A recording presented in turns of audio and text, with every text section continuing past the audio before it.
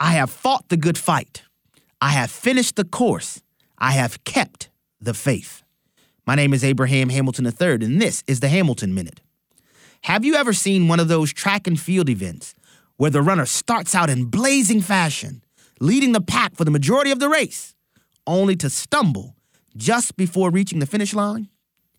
Starting the race well and running well are vitally important, but if we don't finish the race well, all else can be overthrown.